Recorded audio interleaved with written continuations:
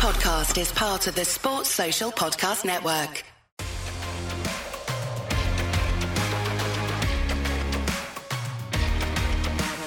Hello everybody and welcome to another episode of Staffordshire University's Performing Under Pressure podcast.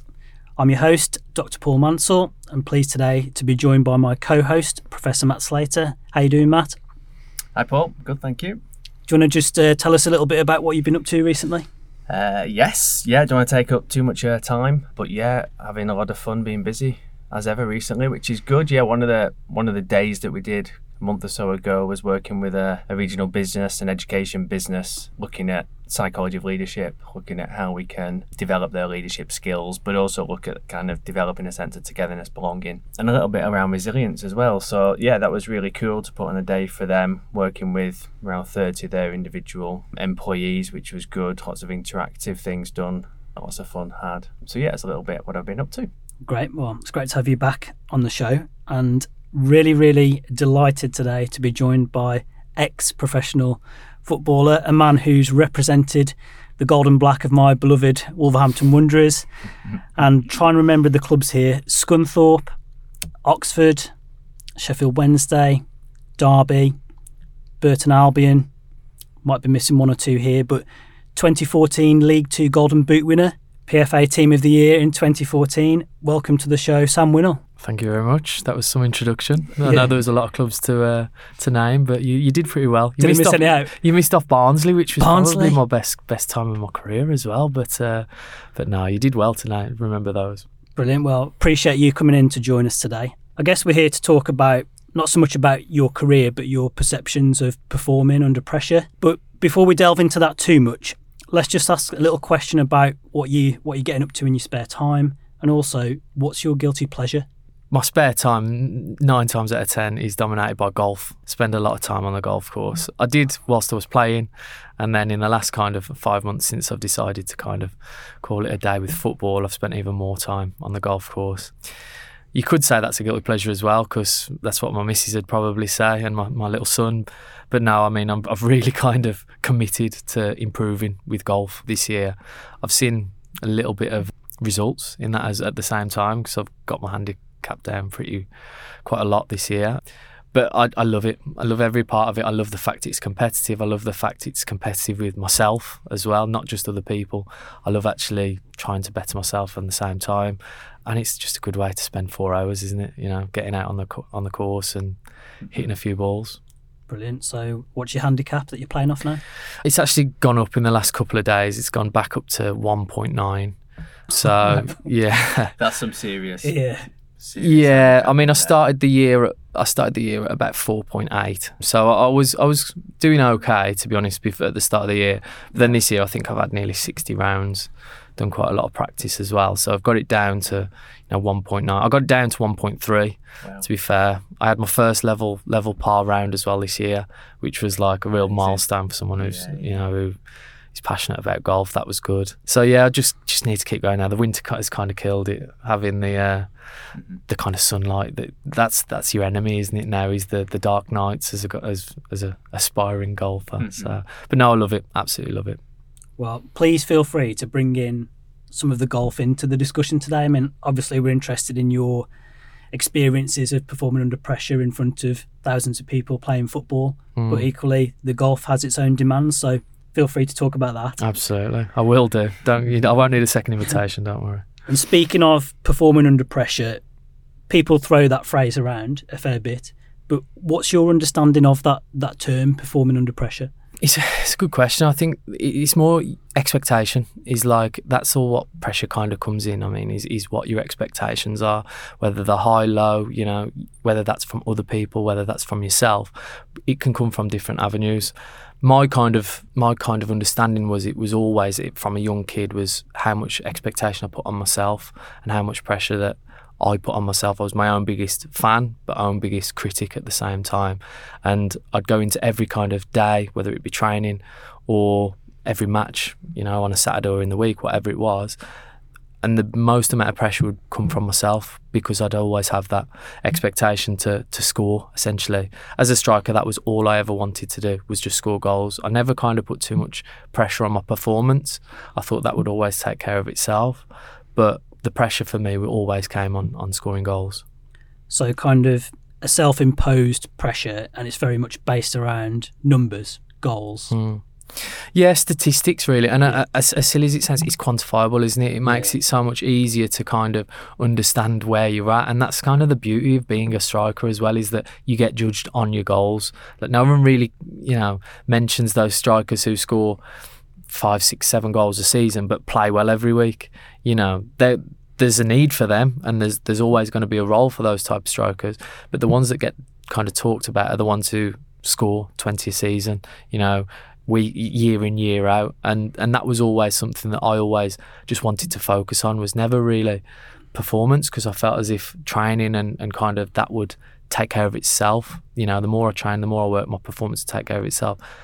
The thing I cared about was scoring goals. Nice, cool. And just to pick up on that in a little bit more detail, was that something you kind of enjoyed? So that kind of pressure that you put on yourself, or that expectation as you talk about it, is that something you enjoyed through your career, and something that kind of helped or hindered you, do you think? I think it was different in different places. I think, for instance, when I was at Barnsley and I was kind of like the main man, knew I was going to play, everyone was like looking at me to score the goal. I thrived on that, and I actually wanted more pressure. Like, I actually went into games thinking that, like, I hope we're in a period where we're struggling, so then when I score the goal, it can kind of like take the pressure off everyone. Like, I actually loved that pressure. But then the pressure when you're, say, playing and you might not be playing next week, and your actual position in the team is up for grabs for somebody else, then it's a completely different pressure then. And I actually didn't like that pressure. I felt as if, like, okay, I've got to score to stay in the team. That was a completely different pressure to I've got to score to help this team succeed. And I know they're quite similar, but for me it felt very different. And I always preferred that, look, I know I'm going to play, so I'm happy to be the main man and take the weight of everybody's kind of stresses on my shoulders. But I didn't like the pressure of thinking, well, if I don't score, I'm not going to play next week. Sure, yeah, that makes sense. And what's kind of been the main influences in terms of how you've had that perception of pressure, do you think, through your career, maybe from your academy days, but to more recent times? I think for me, it was always, as a kid, it was probably like my dad, if I'm going to be totally honest. It was like he would always just talk to me about scoring goals. I mean, we laugh about it now. Like when I first, I think I was about 3, first went football training at this club, he was like, just stand by that goal, and when it comes near you, just kick the ball in the net.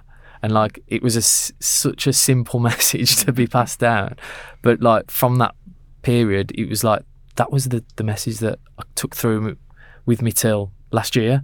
Was just stay as close to the other goal as you can, and when it comes near you, kick it in the net. As simple as that. And I kind of took that with me all the way through. And then when I didn't do it, it was always like, oh, I'm disappointed that I haven't scored today.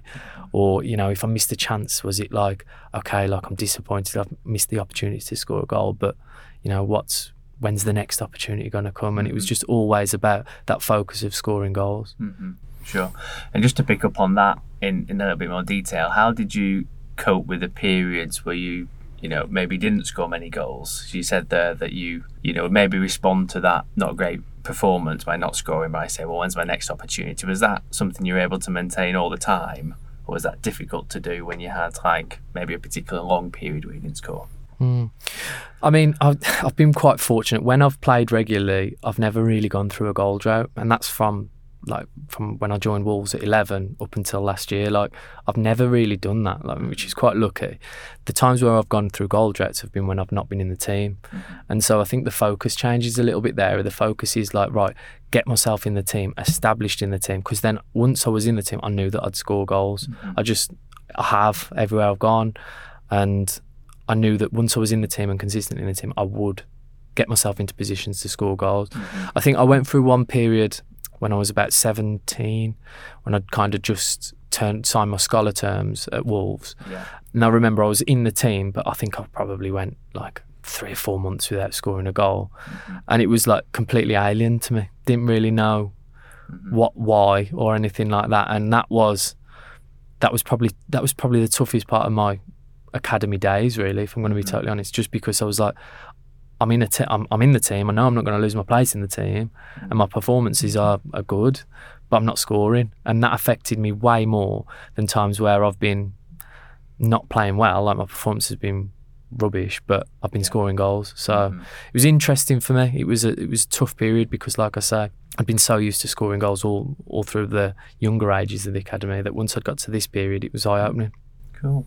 We talk a lot about kind of finding your method, I suppose, of dealing with pressure, finding your method to maximise performance. It strikes me that kind of one of your methods, it sounds like, to perform under pressure is to like really hone in on your strengths. And you talked a lot about, scoring goals and not a lot about the rest of your game, but that's what you're focusing on. That's your strength, and therefore that's helping you, it sounds like, to deal with the expectations to perform week in, week out. Yeah, absolutely. I think that's it. It was that focus and finding what that focus is. Mine was scoring goals, and I knew that if my focus switched to kind of thinking, and this is quite selfish, if my focus kind of switched to, okay, help the team, then that affected my performance. And I kind of learned that at an early age, that I need to first look after myself, and I need to put my own kind of focuses and needs first to be a good part of a team. Because I knew that if I scored, the team were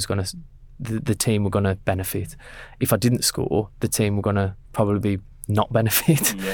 So I at an early age I learned to be quite selfish and could think, right, well, obviously the team is important, but the team will benefit if I put myself first and focus on what I want to do, which was score goals. Sure.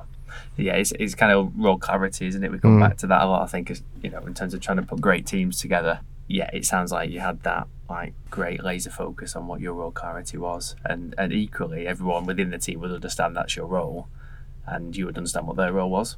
Yeah, and that's where you're in a good space, I suppose. That's it.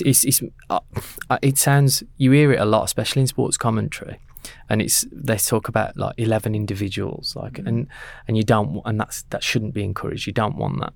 But like, if you got 11 individuals doing their role really, really well, understanding their role really, really well, like, how could that harm a team?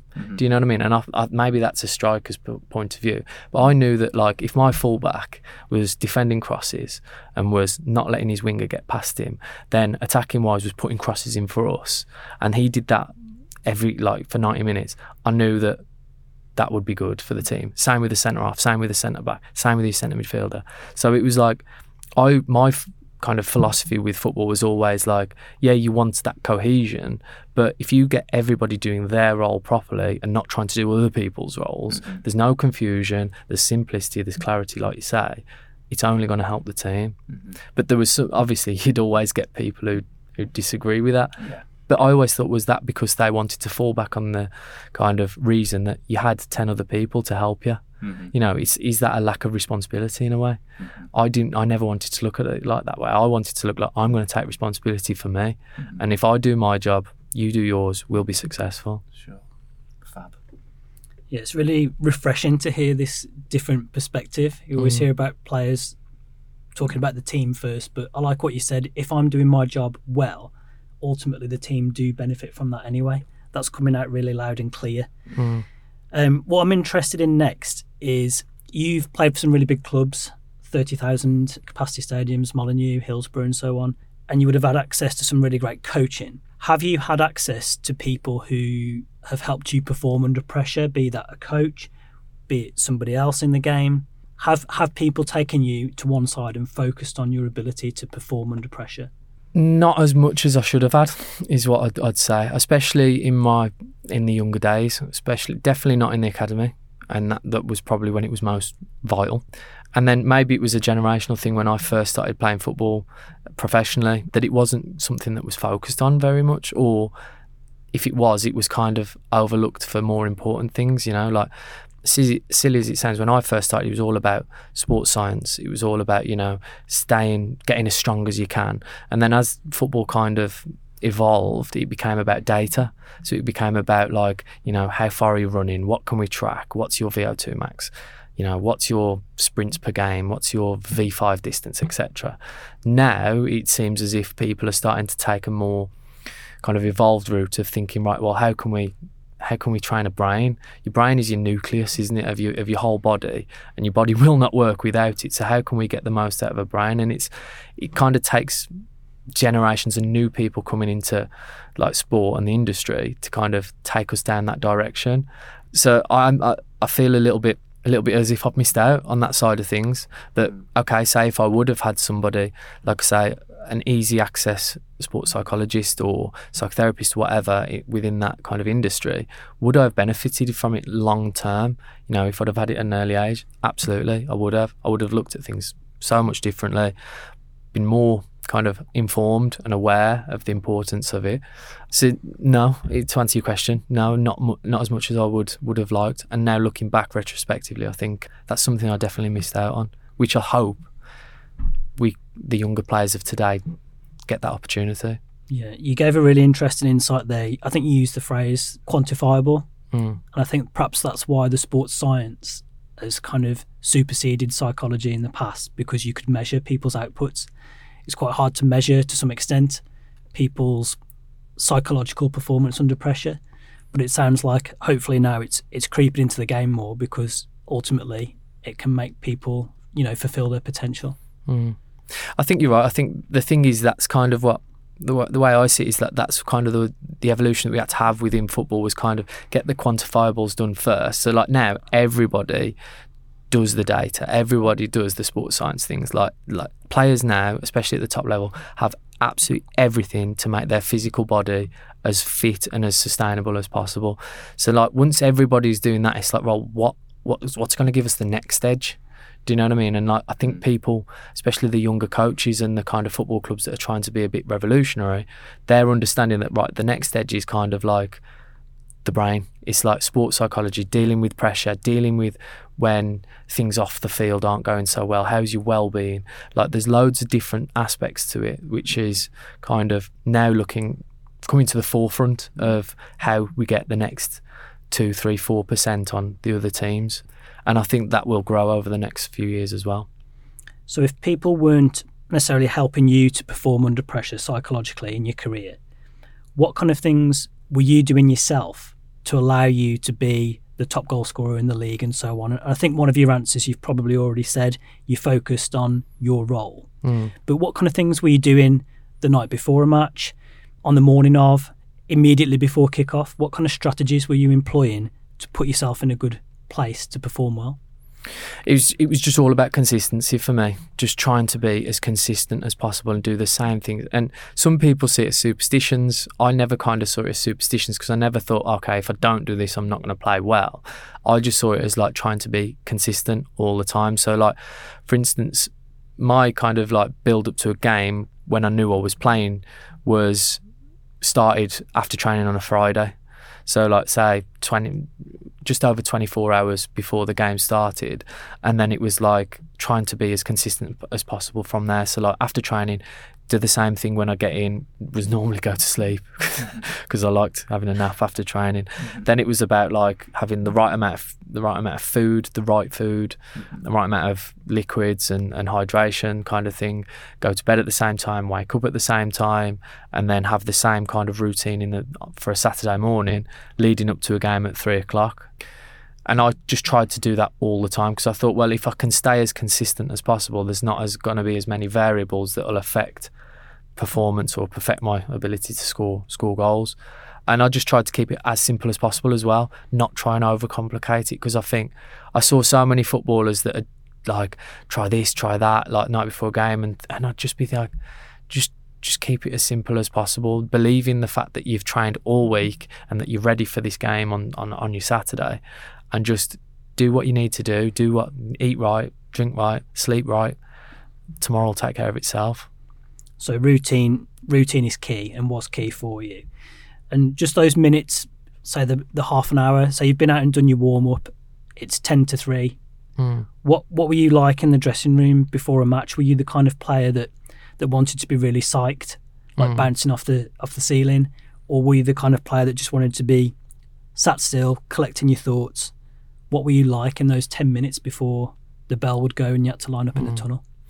I was probably somewhere in the middle, to be honest. I was never that player that was shouting and screaming in the dressing room, trying to like raise the kind of decibel level. Like that for me, I always thought was pointless. But I was never the person that just wanted to sit and be on their own. I always had the belief of quality communication rather than just shouting random cliches out, you know. And we've been in dressing rooms, honestly. There's so many of them, you know, these cliches, and like they used to make me cringe a little bit when people did it, because I was thinking, who are you doing this for? Are you doing this for yourself? Are you doing this for others? Yeah. But like my kind of attitude was always about quality communication, going up to the players that I wanted to go speak to them, you know, see where they're at, say like, oh, you know, in this situation in the game, do this, I'll be there, whatever, and just try and be as informed as possible with where they're at and let them know where I'm at the same time. So it was like I'd probably try and speak to the 10 other players on the team and just say like, look, this is where I'm at, this is what I'm going to do, this is what I'll need from you. Keep it brief. I needed to be like a minute, 30 seconds, whatever. And that's what I try and do and get around every single person and just be like I say, quality over quantity with communication. Excellent. And in the pursuit of performing under pressure, mistakes are inevitable. As a striker, I'm sure you can think back and there's chances that where you've missed a sitter and so on. Maybe you're the penalty taker as well? Yeah, I missed a couple of penalties, yeah. So to get yourself back on track after missing a sitter or missing a penalty, what kind of stuff were you doing in your head so that you could try and put the next chance away?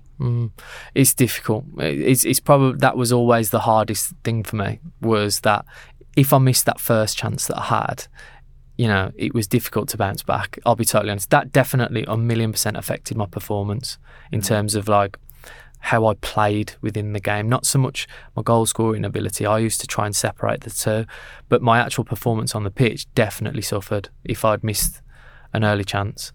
And then it was just about believing that another chance had come. And that like it was amazing the amount of times, like if I look back now and actually think I missed that first chance and then I went probably 10-15 minutes of playing terribly. I then had another chance, scored the next chance, and then like after that played really well. And it was just like, that's how my brain worked. It was like I judged everything on goals and if I'd scored or not. And if I ever missed a chance, like it did, it affected me, you know, it put me off. Not like I say, but I always believed the next time the chance came, I would score. So like my kind of perception of my conversion rate with scoring a goal, that never really hampered. Do you know what I mean? I always felt as if, look, okay, I've missed one, I missed 3, but on the fourth, if the fourth comes, I will score. The problem came was if the fourth chance never came and I finished a game and I'd missed 3 chances, like that would affect me. That would affect me away from football. I'd go home and on like a Saturday night, I'd be pissed off. I wouldn't speak to anyone. I remember great example of this was I actually played against Wolves. So we were I was at Barnsley. We'd just been promoted into the championship, and one of the first games we played Wolves at Molineux. We won 4-0. I was at that game. Was it the game? That's a real low point in my Wolves sporting career. I must admit that we were really good. Like, yeah, considering we'd come up the year before, like we hit the ground running in the champ, and by the time I left, I think we were just outside the playoffs. So we were massively overachieving as a small team, small club. But played at Molineux, and I actually played quite well, but I missed like 3 chances. And we won 4-0, and like all my friends were at the game, all my family were at the game. After the game, I didn't speak to no one. Went back to my mum and dad's because they were still in Wolverhampton at the time. I was living up in Leeds. Went back to my mum and dad's, didn't speak to anyone, just went and sat in my room. And like, we just won 4-0. No one could understand it. But to me, I'd missed 3 chances and like good chances that I'd backed myself to have scored. And I was really, really affected by it. And I was really lucky that on the Saturday after that we played Preston away and I scored. And I scored in the first like 10 minutes, which like kind of like really took that kind of that bad feeling I was having, took that away. And then I forgot about it then. Do you know what I mean? And just looked forward. But yeah, that's a perfect example of what you were trying to say. Yeah, it's a really interesting example, and I've heard other quotes from strikers like Ruud van Nistelrooy where Man United have won 2 or 3-0, he's missed a chance, and everyone else is buzzing on the bus, and he's gutted. Mm-hmm. So would that, in that kind of scenario, did it affect you for a few days then, or were you okay the next day, or? Yeah, probably for a few days. For me then, it was all, then I used to just like bury myself into training. So like, say if I like use that example, say that was a Tuesday night, we'd be off on the Wednesday, back in training Thursday, like it would be light as well. But then I'd just do finishing after training. So I'd do, I don't know, 50 shots, and I'd just bury myself into finishing, and just get used to that feeling of hitting the net again.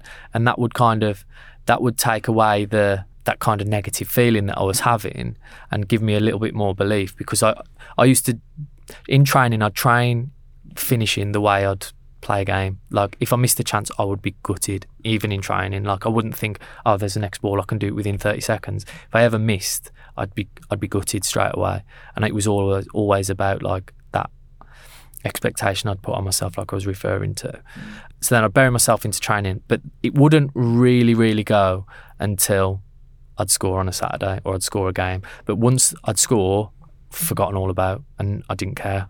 So it was, yeah, goals were missing chances was my curse, but scoring goals was the cure. Yeah, it's a good way of putting it.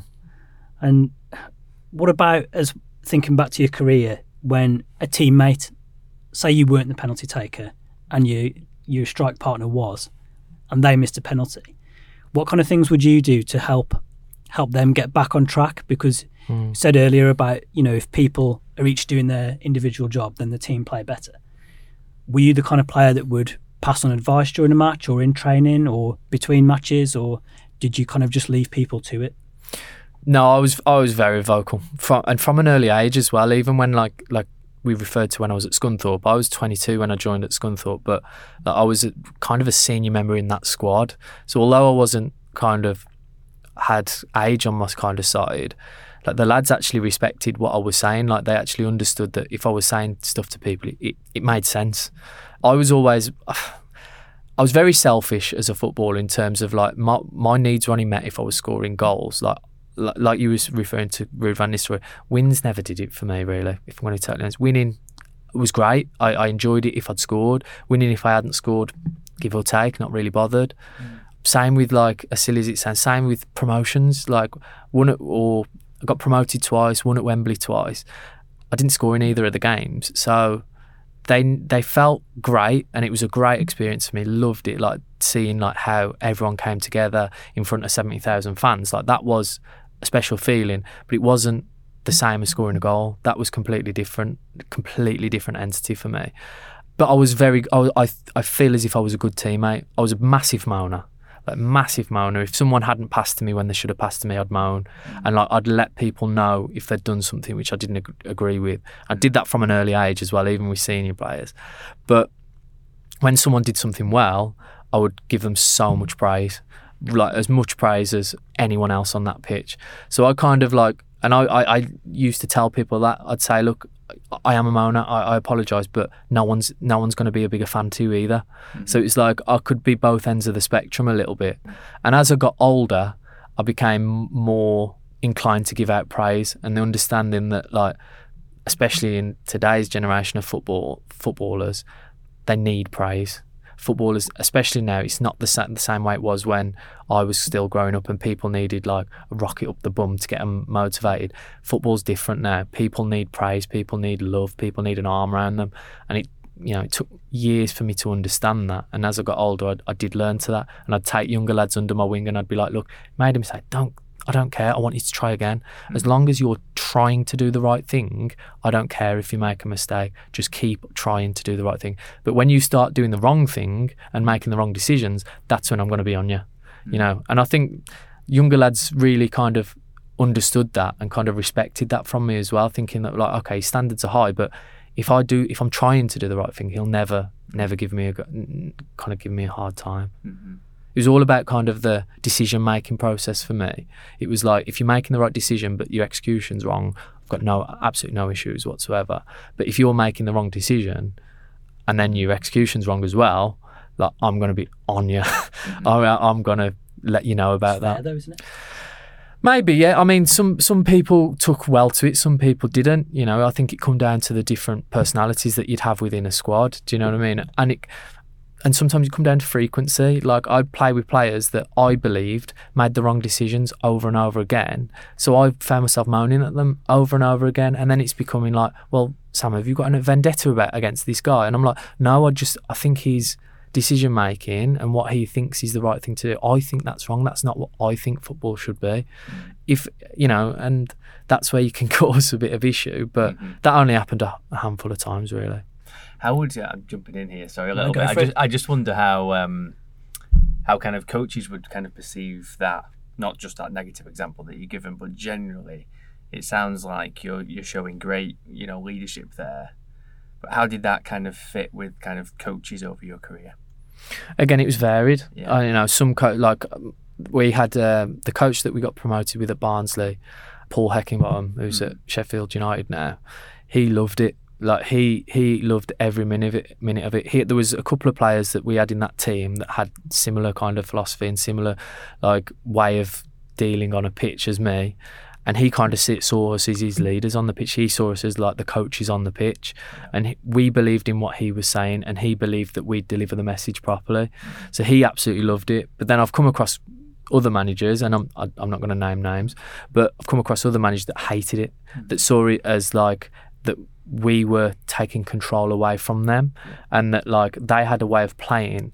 So this manager had a way of playing a philosophy of football, and that we were delivering a different message and hated it. And even if it was working, what we were saying, their kind of ego didn't like the fact that someone else was kind of delivering a successful message to the team. And that's where it became difficult, because someone like me, I need to be like that. I can't be someone who's just silent on a pitch. Like I've never been that. I can't do that. So that's where it became a problem for me. And that might have added to why certain managers didn't pick me.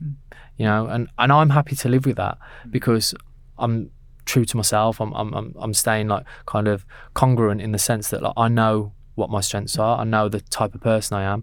Yeah. If people want me, great. If people don't like me and don't pick me, well, I'm not going to change for them. Do you know what I mean? So although it was probably came at a detriment and I wasn't as adaptable as I should have been, I'm still happy in the sense I stayed true to who I was. Sure. Yeah, authenticity, I guess, isn't it? Yeah, absolutely. True to your values and things, and yeah, fascinating. Yeah, example of a good culture, I think, in our eyes. That I think where you've got so often in leadership, we think about just the person with a formal title, so just a coach and a captain. But it's much more than that in terms of everyone can step into leadership and show it. Absolutely, yeah. There's so many different. It's all about respect, isn't it? It's about if you're respected. You know, like I played under some captains that I had no respect for, and that if they were telling me something, I'd just be like, look, I'm not going to argue with you because I think that's detrimental, but I'm not going to listen to you either. You know, I'm just going to whatever you say is going to go in one ear out the other. But then I had some players who had no kind of interest in being a captain, that were really introverted, really quiet, but then when they did spoke, I valued it. Do you know what I mean? And it can be, like you say, it can come from different avenues. Cool. Kind of bringing us back to performing under pressure a little bit. Tell us a little bit about how maybe the skills you developed performing under pressure as an elite footballer, how that can help in like other ventures. Maybe you can bring in golf here if you want to, but like the other ventures that you've, you know, embarked on your life and or you want to go on to in your life going forward. Yeah, I will talk about golf actually, because golf's actually that I'm feeling as if this is where I'm kind of need to improve, is because like when I'm playing like with my mates, like genuinely I'm shooting really low, but then when I go into competitions I'm going still shooting well but not as good. So like it's kind of working out what that is, and it has to be something psychological. Like my technique is still the same, but psychologically I'm not scoring as well as in competitions as I am when I'm playing with my mates for a pint afterwards.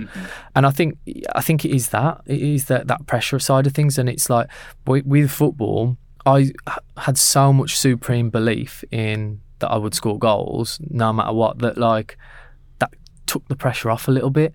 Whereas now with golf, I know I'm quite good, but I haven't got that same supreme belief that those 7 foot putts to save par, that I'm going to roll it in every single time. Now when I'm with my mates, I'll just walk up to it, won't even line it up, boom, rattle it in back of the cup. Then in competitions, I'm like looking at looking at the green, looking at the, you know, the lie, looking at the line and stuff like that, and I'm thinking, right, okay, I'm really thinking about it, and then I'm missing the putt, and it's like, you know, it's finding that balance and that confidence a little bit in terms of like, I know I can do this. I know that if I just walk up to it and rattle it, it's going to go in. Yeah. But it's, again, when it matters, it becomes a different entity. Yeah, it's interesting, isn't it? I think perhaps being curious about how you can apply that same kind of free, fun mindset consistently with your mates, applying it consistently in competition can be quite cool. Because you talked a lot about consistency for your, you know, preparing to play football, and thinking about bringing that in maybe for your golf, perhaps. Yeah, no, absolutely. I mean, routine is a massive. You speak to, like, I don't know if you've had a chance to speak to golfers, but you speak to golfers, when things are going wrong, they just refer straight back to their routine. Yeah. You look at, I actually saw an interview with Matt Fitzpatrick yesterday, funnily enough. He was talking about his putts, and he was saying since he was like 15, he's had the exact same routine with his putts. So then when push comes to shove and there is pressure like he had at the Ryder Cup, he doesn't feel it as much, because it's like, well, he's going to do the same thing. He's going to take the same amount of practice swings, same amount of looks at the hole, same amount of breaths leading up to it, so that like he can fall back on that. When he's not playing well, he can always fall back on onto his routine and build from there. And I thought that was really, really interesting. It's interesting. It's just a very minor observation, but amateur golfers have a lot more practice swings than pro golfers. Absolutely, yeah. You know, and taps into that, I think. I'll move us on a little bit, because we talk about golf all day. Well, I could, for sure. If you were to kind of give advice to a younger self, what sort of things kind of spring to mind there for us to ask you that?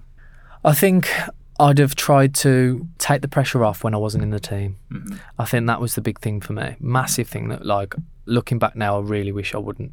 Retrospectively, I would have changed. I would have never changed the pressure I put on myself to score goals, because I think that was actually my motivation. That was what drove me. That was I describe it as my why. That was why I wanted to play football. That was why I did everything I could to made the sacrifices, was to just score goals in front of crowds. You know, that's all I wanted to ever do as a kid, and I was fortunate enough to do it, and that's what kind of kept me motivated every day to go into football and to carry on doing it. But the pressure I put on myself when I wasn't in the team, that was a very, very different. I think it was partly my ego. I think it was part of my ego was actually getting in the way, in the sense of like that I know what I can do. Why is this manager not, or this coach or this football club, why are they not putting me in the team? Why are they not playing me? And I would put so much pressure on myself. I'd overthink it, and I'd think, okay, I must be doing this wrong. I must be doing that wrong. I mustn't be doing this, whatever. So I think looking back now, retrospectively, that's what I'd change.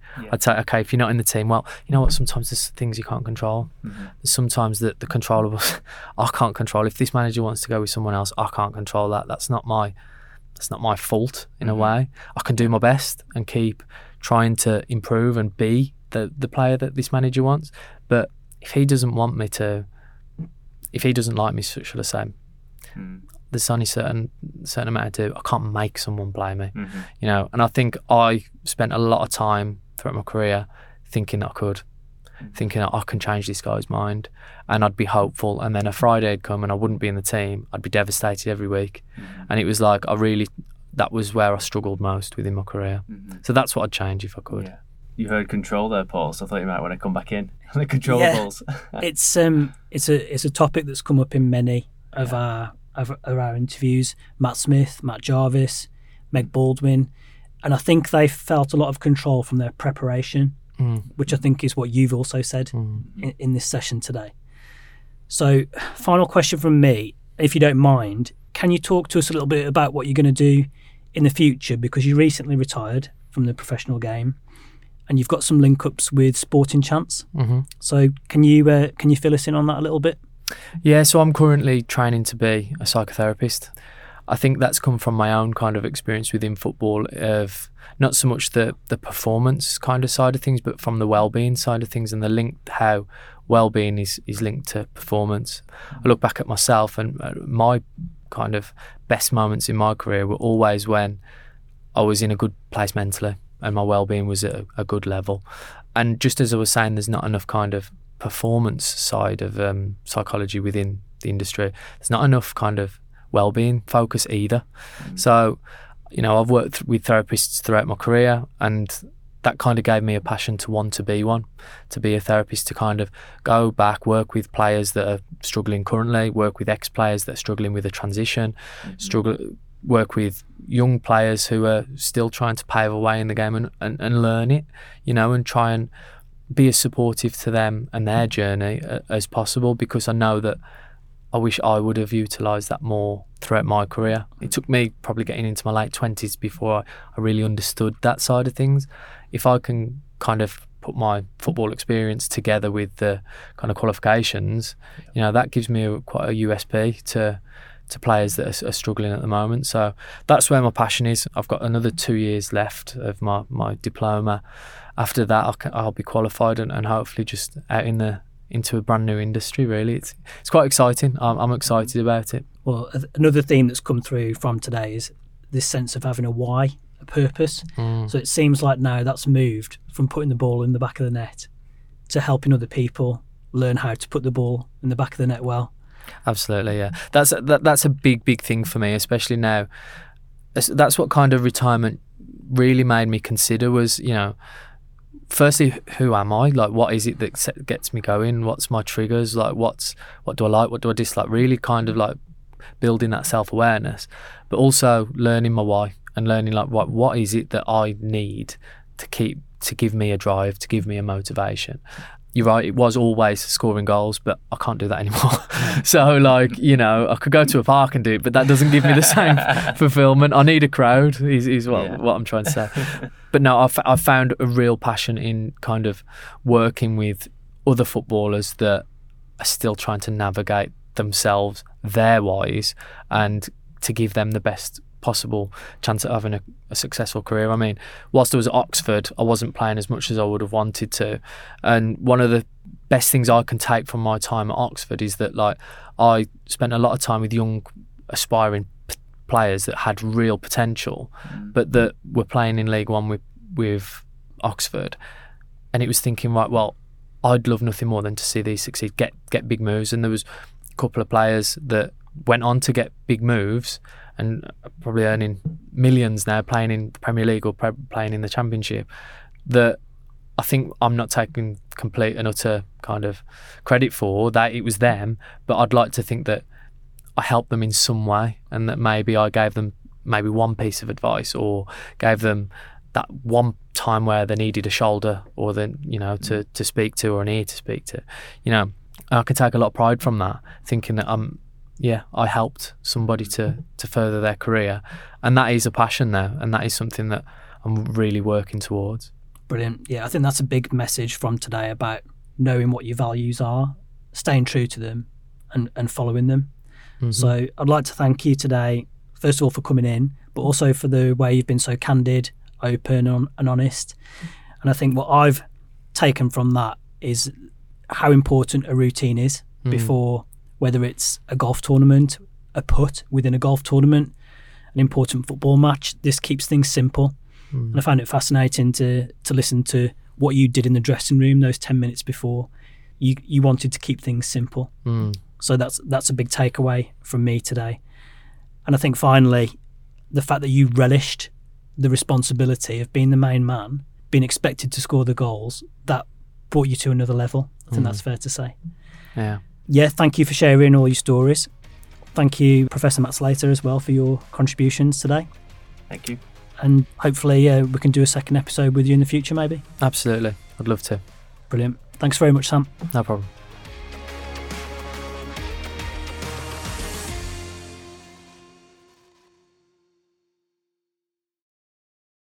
Sports Social Podcast Network.